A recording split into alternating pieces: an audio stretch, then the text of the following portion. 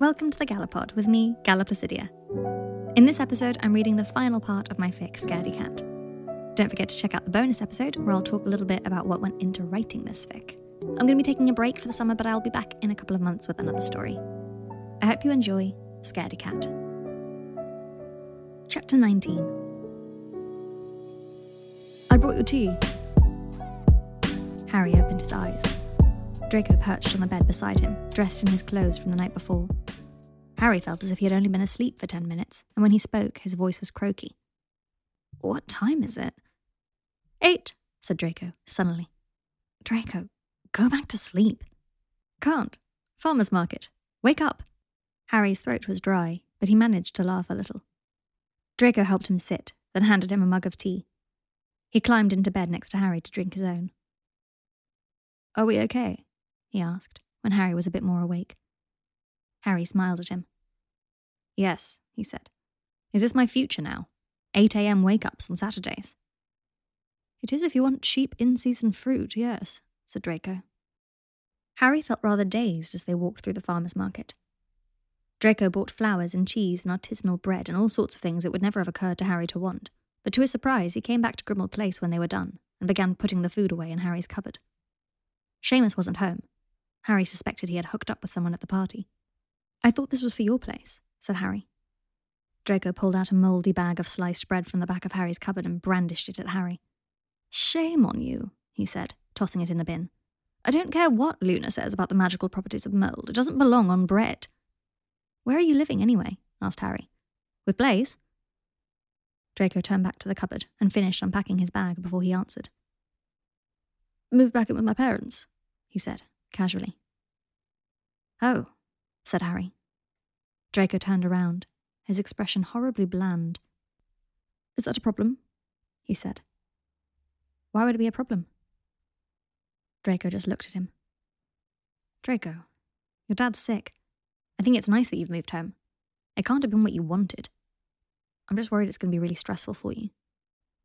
Draco's neutral look melted away, leaving behind a strange, grateful sort of sadness.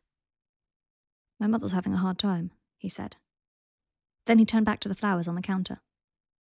"Would you be terribly offended if I bought you some new vases? Your ones are so unique." "They're hideous," said Harry, pulling one out and giving it to Draco. Draco began to snip the flower stems. "I'd love some new ones. Is your mother okay?" "Not really. Anyway, it'll only be for a few years. He hasn't got long. Then we'll probably sell the manor and she can get a flat in Chelsea near her friends." Harry rested his cheek on Draco's shoulder. "You're lovely," said Draco. "So are you," murmured Harry, "buying me flowers and fancy bread." "I like taking care of you," said Draco, and Harry nuzzled into his shoulder. "I can take care of myself," said Harry. "I always have." "I know," said Draco, "but that's my job now." Harry took the flowers out of Draco's hands and cornered him against the counter for a long kiss. Some time later, they lay on the kitchen floor, dishevelled and spent. "What shall we do today?" asked Draco, his fingers moving languorously back and forth through Harry's hair. "I'm starving," said Harry. "Assez baguette," said Draco, and when the baguette was in his hand, he took a hearty bite out of the tip before handing it to Harry. Harry did the same. The bread was crusty, soft on the inside. "This is a very nice morning," said Harry. He turned his head to look at Draco, who blinked at him very slowly. "Got something in your eye?" asked Harry. "I read somewhere that that's how cats say I love you," said Draco, then did it again. And Harry did it back, which made Draco smile. It became something like a code between them. Harry would catch Draco's eye across a room, and Draco would blink slowly, and Harry would know he was loved. The news of their relationship spread quickly, largely because of Seamus, who insisted on loudly fire-calling everyone he knew the moment he found out. When Harry asked who he was sleeping with, however, Seamus grew secretive and changed the subject. Harry thought it was probably Dean, which he found depressing enough to stop asking Seamus about it. For a few weeks, Harry and Draco were the hot gossip of the group, with Blaze ostentatiously telling anyone who would listen that he had known all along, and Harry blushing whenever anyone asked him about it. Draco was much better at spinning the narrative. He simply told extremely graphic BDSM sex stories whenever anyone asked him about Harry, until everyone learned A, not to believe a word he said, and B, to avoid asking him about it. His imagination was both vivid and disturbing.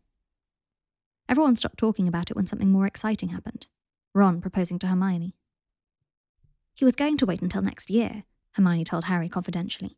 But we decided it might take the heat off you and Draco. Anyway, we don't want to wait.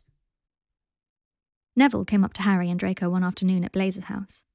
They were standing on the balcony, judging Blazer's furniture. I like it, said Harry. It's pretentious, said Draco.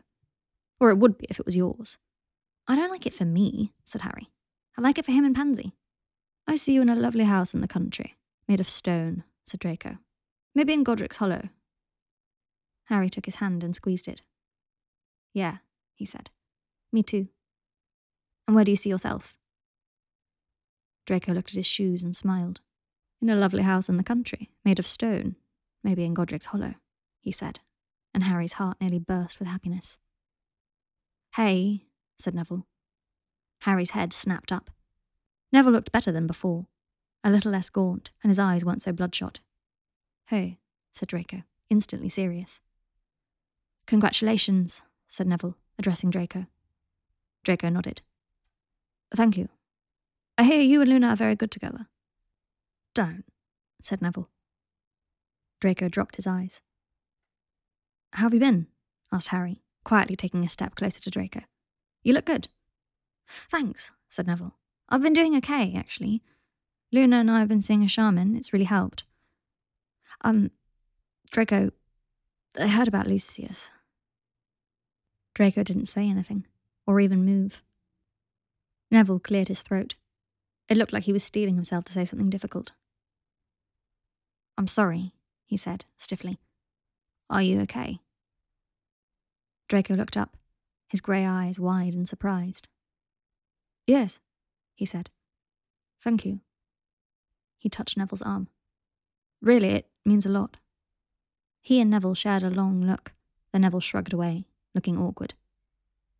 Well, I'd better find Luna. Nice to see you both, he said, and went away. Draco slouched against Harry.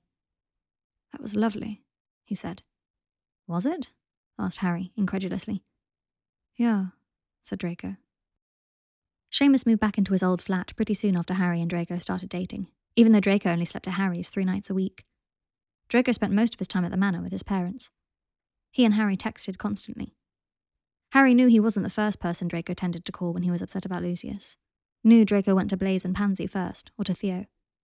But when Harry asked him point blank, Draco was always honest. How's your dad today? Not so well. And how are you? Not so well. Sure you don't want to come over? I can't cook, but I could order something in for you. I left you leftovers. Plus, you can make a salad. I made you a dressing. It's in the jar labelled dressing. I know this is complicated stuff, but I feel with guidance you should be able to figure it out. Ha ha. Come over? I really can't today.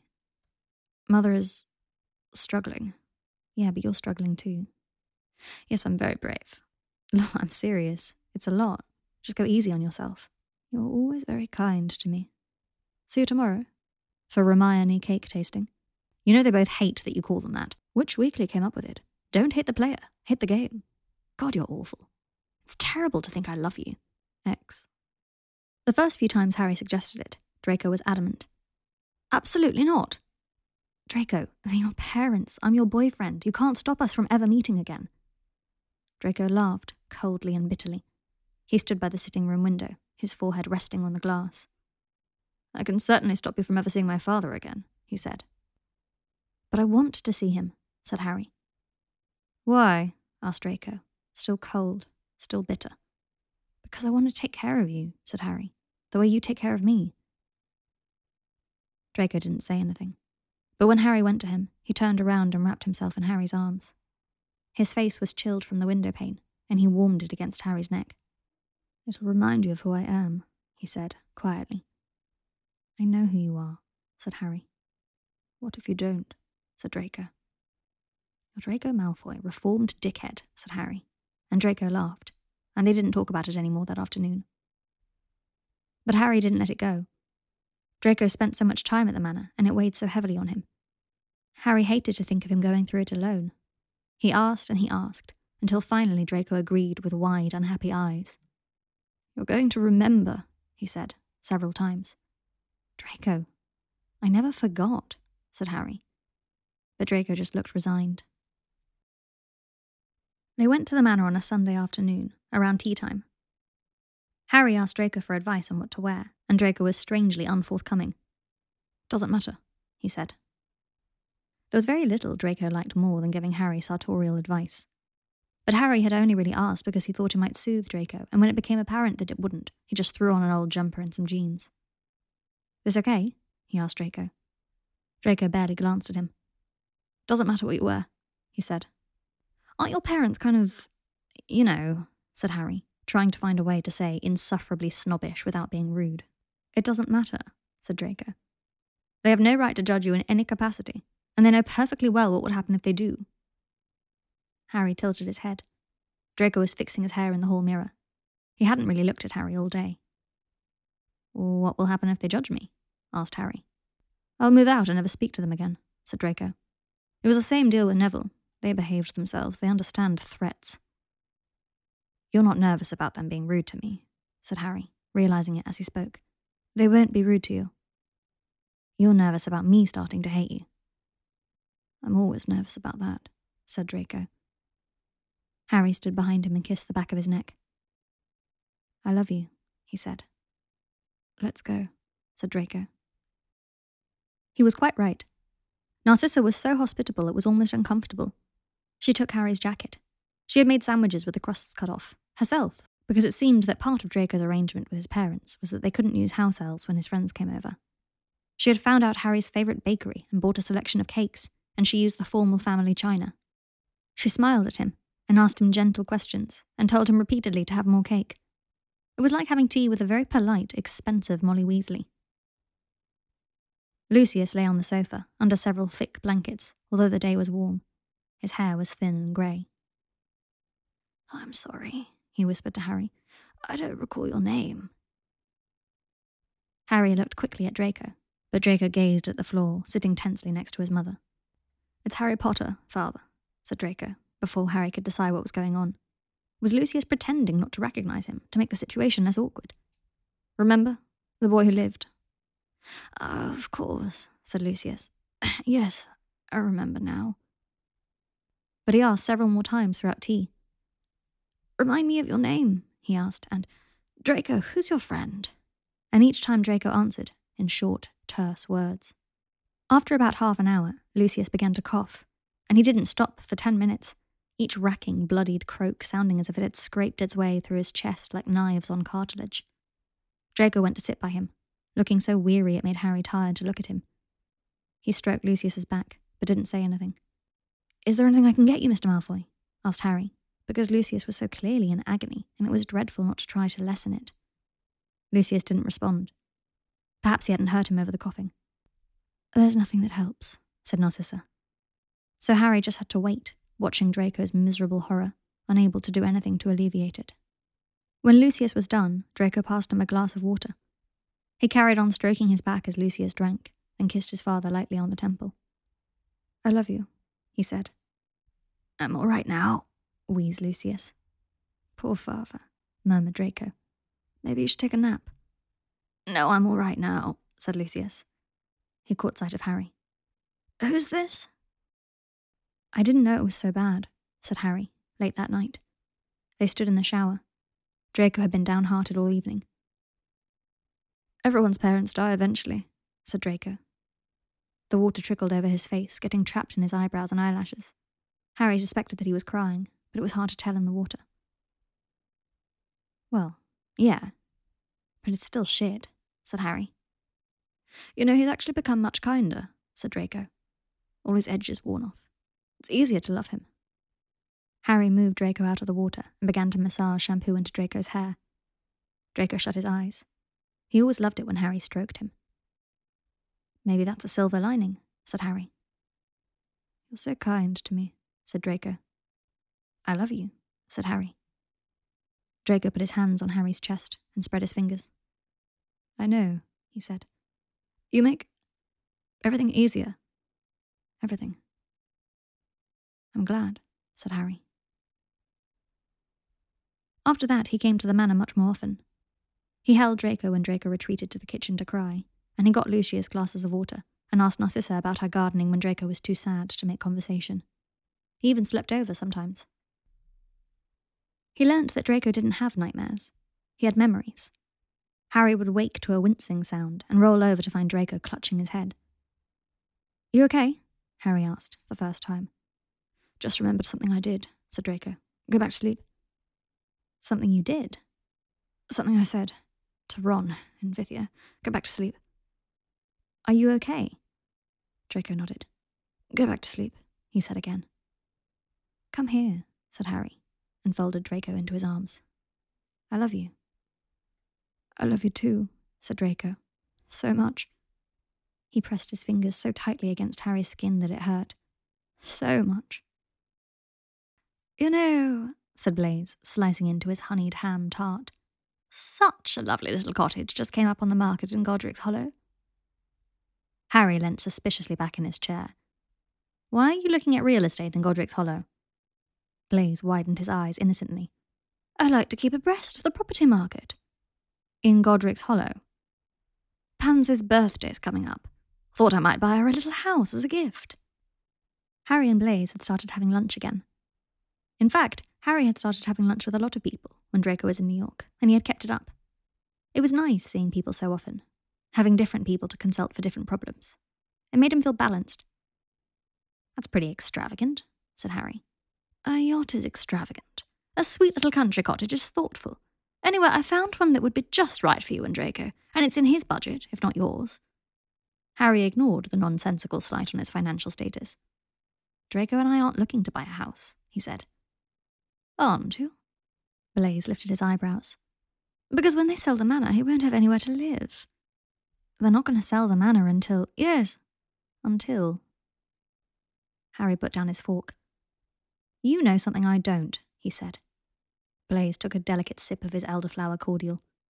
"Blaise, I don't think it'll be long until they sell the manor. And I think it would be nice for Draco to have something to look forward to." Harry remembered Neville saying that dating Draco was like dating a polite teenager. It wasn't true anymore, of course. For one thing, Draco took care of Harry most of the time, cooked for him, and made Grimmauld Place beautiful, and made Harry laugh. But it was true that he still found it hard to openly tell Harry when he was sorrowful. It didn't bother Harry. It only made him love him more. After lunch, Blaise took Harry to the cottage in Godric's Hollow. "It's not far from the place I've bought Pansy," said Blaise. It was little, with heavy Tudor beams and huge fireplaces. It had a small garden and a wooden gate painted blue. White roses grew over the walls. "Yeah," said Harry, making up his mind on the spot. "Okay, I'll buy it. But you're sneaky." "Oh, how marvellous. Now it'll be far easier to persuade Ron and Hermione to buy the house next door."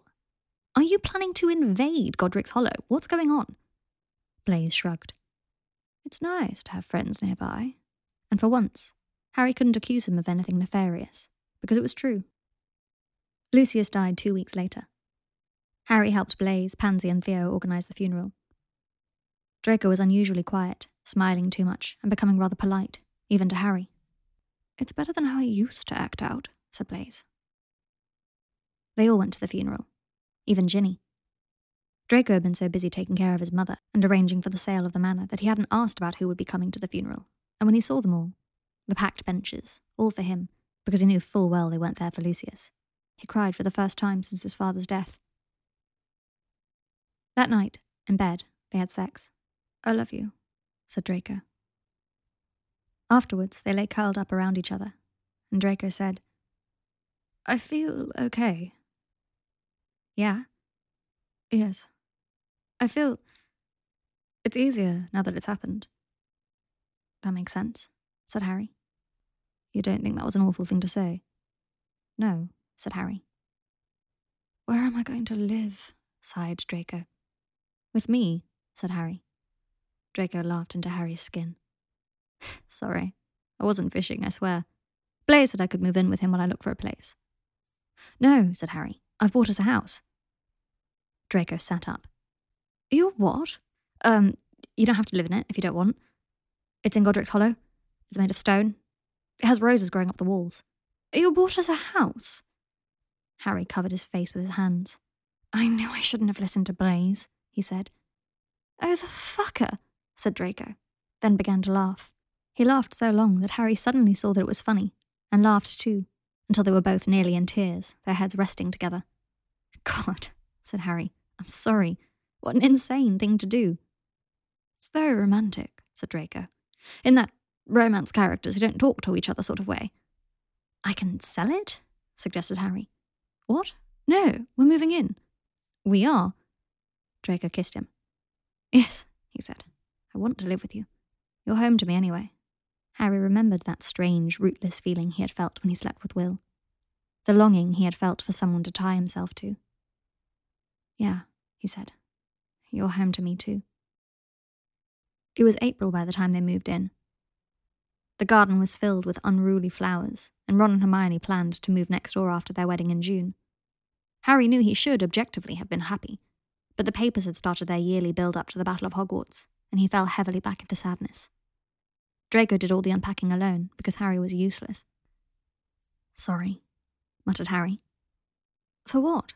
Asked Draco, looking so genuinely confused that Harry didn't apologise again. Draco liked looking after him. He never saw Harry as a burden. It was strange to realise that, in slow but steady jolts of understanding. One night, Harry woke up in their new bed, and was so oppressed by horror that he shook Draco awake. Oh, darling, said Draco, and held him close. Harry. Wept Harry. I just want it to go away. Draco rocked him. It will, he said. But what if it doesn't? What if I just feel like this forever? Draco held him so tightly, and he didn't seem tired at all, even though it was the middle of the night, and they both had work the next day. He seemed as if he would hold Harry for hours if needed. Then, said Draco, then we'll get through it together. I'm here. You're not alone. And suddenly, Harry felt it. Really and truly felt how not alone he was. It made him sob harder, but his heart was lightened. When Harry finally stopped crying, he went to the loo to wash his face. Standing at the sink, his body began to shake with tears again, and he didn't know why, because he felt better. But still they came. And so did Draco. He let himself inside and held Harry from behind. I'm here, he said. And although that didn't change the fact that Harry wasn't over the wall, it did change something. It changed something, permanently, for the better. I want to have people over on the anniversary of the battle, he told Draco. Draco looked up from the stack of articles he was editing. Like a party, he said. Like a gathering, said Harry. Draco chewed on the end of his pen. And you want me and Theo and Greg to come? Yes, said Harry. Draco laid his pen down on the table. If you want, he said, hesitantly. I'm not sure it's appropriate. We're all friends with you guys, said Harry. Well, yes, but friends with the fault line we all try not to trigger. I think it will help, said Harry. Draco shrugged. Harry knew how nervous the idea must make him, but he also knew that Draco would have done anything to make Harry feel better. All right, said Draco. I'll organise it. So, on May 2nd, not quite 10 years after the Battle of Hogwarts, Harry invited all of his closest friends over to the house he shared with Draco. Ron and Hermione brought wine, and Blaise and Pansy bought far more expensive wine. The Weasleys came, and Lee Jordan, and Luna and Neville, Luna looking placid, Neville twitchy, and Theo Knott and Greg Goyle and Marcus Flint, Dean Thomas and Parvati and Lavender and Seamus and Millicent and the Greengrass sisters and more besides. They sat in the lovely back garden, drinking Prosecco and eating the appetizers Draco had made from an elaborate cookbook he was determinedly working his way through. The night was warm, and dusk didn't come until late. Draco had put up bunting and magical fairy lights, and the whole garden looked like a daydream. Gossip, said Blaise, coming to sit next to Harry and Draco on the grass. What? Asked Draco. Don't encourage him, said Harry. Dean Thomas and Ginny Weasley, said Blaise, ignoring him. What? Said Harry. Oh, now he's not above petty scandal, said Blaise. That's not gossip, said Draco, with a yawn. Harry turned to him, betrayed. They fancied each other for ages, didn't they go out in school? But Seamus, said Harry. He's with Theo, said Draco, as if everyone knew this. What?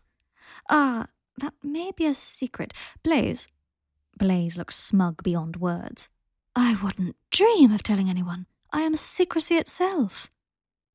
How long have they been together? Asked Harry. Draco, how do you always know everything? Theo told me ages ago. It was a whole drama. Casual sex, but they both caught feeling sort of thing. I thought everyone knew, they're so obvious, said Draco. And you knew about Dean and Ginny too? Ginny told me, said Draco. Ginny told, said Harry, outraged. Draco tilted his head to one side. Now I think about it, she may have told me to tell you before Blaze did. Oh, you're so shit, said Harry. Literally just the shittest boyfriend I've ever had. Draco's smug smile rivaled Blaze's for sheer self-satisfaction. I'm the only boyfriend you've ever had, he said. For now, said Harry, darkly, and Draco laughed and kissed him. Harry hadn't been sleeping well, hadn't been functioning in general, but Draco still made him laugh almost every day. The sun had gone down before Harry worked up the courage to do it. Hermione went from group to group casting heating spells, and Draco lit candles. The low murmur of people talking reminded Harry that summer was coming, and with it, Ron and Hermione's wedding, and long, bright evenings with friends. He stood and struck his glass with a spoon. Draco looked up at him, confused, then began to clink his glass too. Soon the garden was loud with clinking. Hi, said Harry, and they fell silent. Harry's heart pounded in his chest. His palms were sweaty. But he knew everyone there, knew them well, and Draco sat on the ground beside him, watching him with affectionate curiosity. I'm not very good at speeches, said Harry. Someone else could probably do this better, probably. Hermione definitely could. But, I invited you all here tonight because it's been 8 years since there was a war. He glanced at Draco, but Draco was staring very hard at a patch of grass. I guess what I'm trying to say, not very eloquently, is that, I'm not doing so well. I find this time of year really hard. I, get these weird dreams and, see, my hand is shaking. Which is partly because I really don't want to be giving this speech, but also because it just keeps shaking every year for about a month in the lead up to this date. Everyone was staring at him, which was, he supposed, what he should have expected. But it was hard. He felt something touch his foot. He looked down and saw Draco's hand gently resting on it. Said Harry. Yeah. I don't know that I'll ever not have the dreams, or feel like everything goes very slow and watery when someone brings up the battle or anything that reminds me of it. Like, maybe I'll always feel that. But something that really helps is feeling that other people understand. That maybe some of you, he looked around at them all, that some of you know what it's like not to be doing so well in this particular way. And if you're figuring it out, I can too. And if I figure it out, so can you. Hear, hear, said George Weasley. His voice sounded a little rough. Even though I've had a shit month, Harry went on, it's been so much less shit than this time last year, and that time was less shit than the year before, and I'm just very grateful to the people who have been there for me. His eyes caught Ron and Hermione, Pansy and Seamus. Then he looked at Draco, who still had his eyes lowered. I'm so grateful to you, Draco. Draco's head started up. For helping me understand that I wasn't alone, said Harry. They stared at each other, and Harry blinked, slowly, like a cat. Draco gave a surprised little laugh. Harry looked back out at his friends, at his candlelit garden. And that's why I wanted to make this speech, even though obviously it's probably been a real train wreck and Ron's going to make fun of me for it for years. But I thought, what if one of you thinks you're alone when you're not? Because you're here in my garden, and every year we grow away from the war, it becomes just a little more distant and a little easier. So, if you could all lift your glasses, God, this is terrible, I'm so embarrassed, and drink to friends who are there, if only you know to look.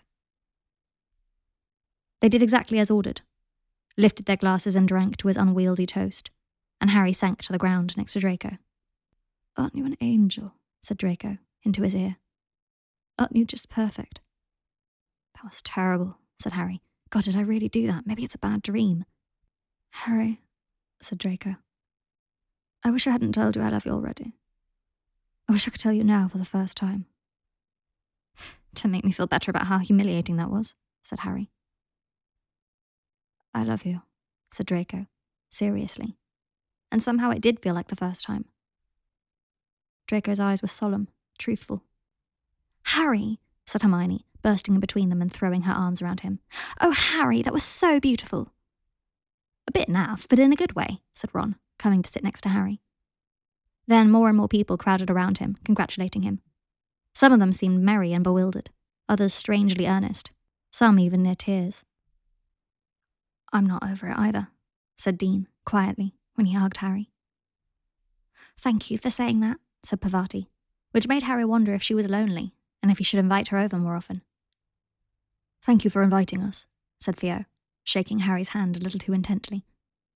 I know that it's not easy to have me and Greg and Draco around on this date. Thank you. Lee Jordan just hovered near, as if he wanted to tell Harry something, but he was hoping to wait until Harry was more alone to say it. And Harry wasn't alone, because he was surrounded by people who wanted to talk to him. Draco sat a few feet away, talking to Hermione, and when Harry caught his eye, Draco smiled. Then he blinked, slowly, like a cat saying, I love you. That was the final part of Scaredy Cat, written and read by Galapicidia. Don't forget to join my newsletter if you like at newsletter.galapod.com. If you enjoyed this episode, please leave a rating and a review on the Apple Podcast app and maybe share it with a friend who you think will like the show. I also have an Instagram at LetThemEatBooks with underscores instead of spaces where I post reviews of the books I read, so please say hello on there. Thank you for listening.